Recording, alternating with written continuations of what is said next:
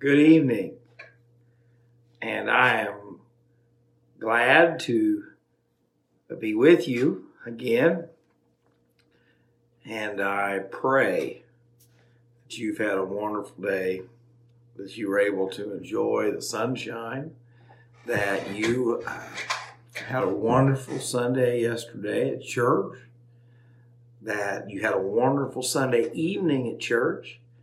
You say, well, preacher, I don't have a church that has Sunday night church. Well, go to church somewhere that does on Sunday nights. And you say, well, I don't believe in Sunday night church. Well, the Bible says meet more often as the days approach. So find you a place on Sundays to worship and to just really hear from the Lord. And I want to thank you for praying for me and our family over the last week.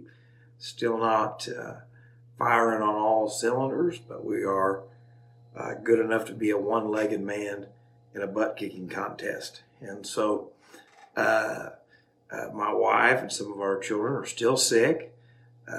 They had strep, but I got strep. Now they've got something else. We've all been, our wife and I have been tested. It's not the COVID, so you can be around us and not be worried. But hopefully I've got enough voice to get through tonight. And if not, we'll just shut her down early. But I want to thank Lucas. If you don't know Lucas, who did the 2 devotions, Lucas is a dear friend, deacon here at the church. Lucas runs all of our media stuff. So he's the expert behind the camera that makes everything happen here at church. And so it was a big step of faith for him to step out and do that. And I really, really do appreciate it. Philippians chapter 2, just to recap what he talked to you about. Because if you miss Philippians chapter 2, verses 1 through 11, you miss everything the Bible's trying to teach you. Because in Philippians 2, it talks about how Jesus is the Son of God. He is God. Jesus was not created. Jesus has always been. You believe that Jesus was created like some groups of people who, and I won't name names just because I don't want you to stone me, but Jesus was not created. Jesus was not born. He has always existed. Now, he took on flesh at the incarnation and became a man and God, but he's always been God. And so the Bible says that Jesus is the one who hung the stars in the sky. The Bible says that Jesus is the one that everything that was made through.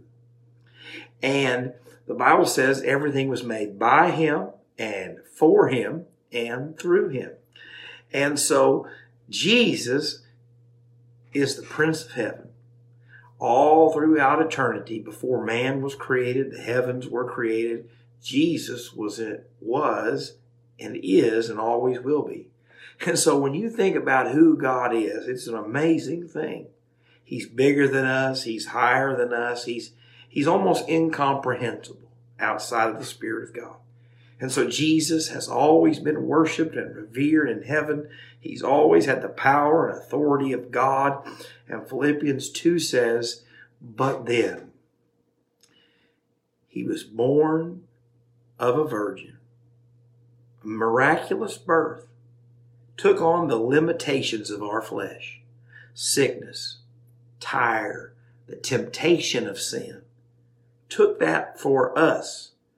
You say the cross was bad enough, but I don't know about you, but the temptation of sin is enough of a pain in the you-know-what to make you want to go to heaven.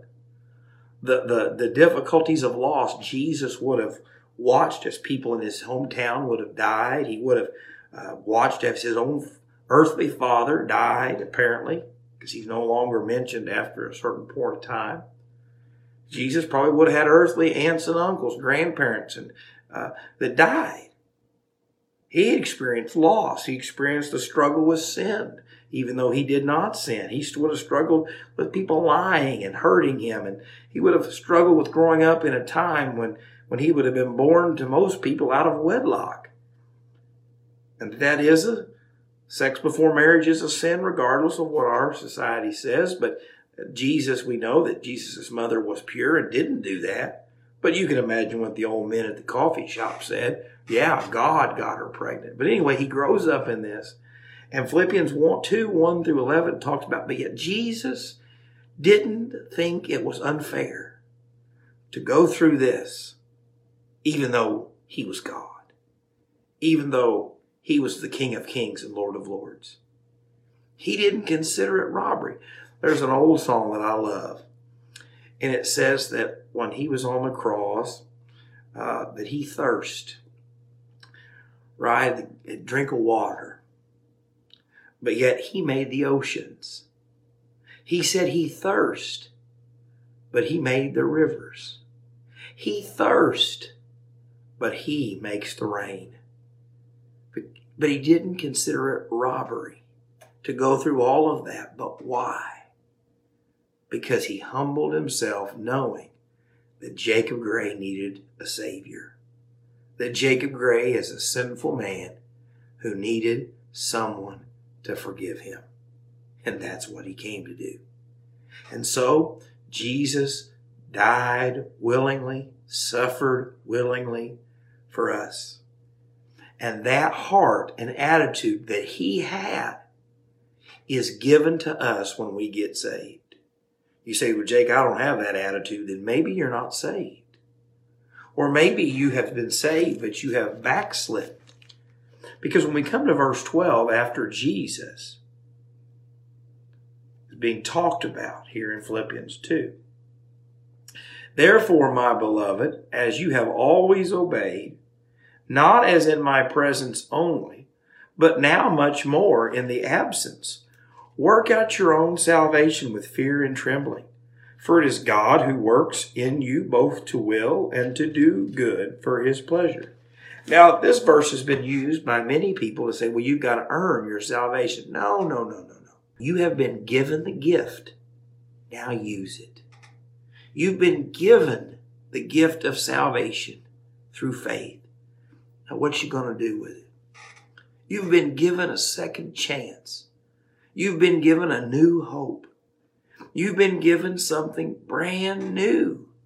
Been made brand new. Now what you gonna do with it? Because what he's saying here is, you're growing in your faith is something that God begins to do. But you've got to be obedient. You say, well, Jake, I can grow in my faith and not obey God. No, you cannot. You say, well, Jake, I don't have a desire to obey God. Then Jesus isn't in your heart and life. Now, there's a struggle. But what this says is that when you got born again, the way you think, the way you talk, the way you live begins to change because Jesus has changed you. And Paul says, obey. Do the things God wants you to do. Step out in faith. Honor him with everything that you do. Now, this isn't very popular in today's church, and that's okay. It's popular with Jesus. But we used to teach a thing called personal holiness. And that is that I want to live like Jesus. I want to turn from my sin. I want to run from it and honor God in every area of my life. You used to hear the old preachers quote things like, whatever you do for the Lord, do it all for the Lord's glory. That means how you spend your money, where you spend your time, how you talk at the ball game, how you live at home behind closed doors. All of that reflected on Jesus and what he did for you.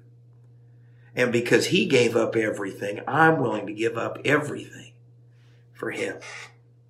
But those days are gone in a lot of people's minds and thoughts. Jesus is love.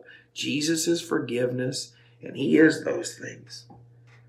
But if he was willing to give up everything and sacrifice everything and suffer everything, even though he was the King of Kings, he says, you and I have no excuse. And so tonight, my challenge to you is, let him grow you in your faith. let him strengthen you. Let him convict you of those things. Let him continue to change your taste. I have been eating healthy before I got sick. I had lost about 20 pounds or so. And then I got sick and lost a whole bunch more weight. And so now I'm down about 35 pounds. And I want to be down about 36 more. But anyway, but the way I eat has changed. But what I can tell you is now that I have stopped eating the things I wanted to, there's a lot of food that I don't even want. My tastes have changed. If you'd have told me a good old plate full of steaming broccoli would have been good, I'd have told you you was nuts. But I'm telling you, you put a big old plate of steaming, freshly cooked broccoli, boy, I'll go out loud as a fat person at cake. It's what I want. Why? Because something's changed. Friends, that's the same way when you get saved. Jesus begins to change the things you want, the things you go after, because he is living in your heart.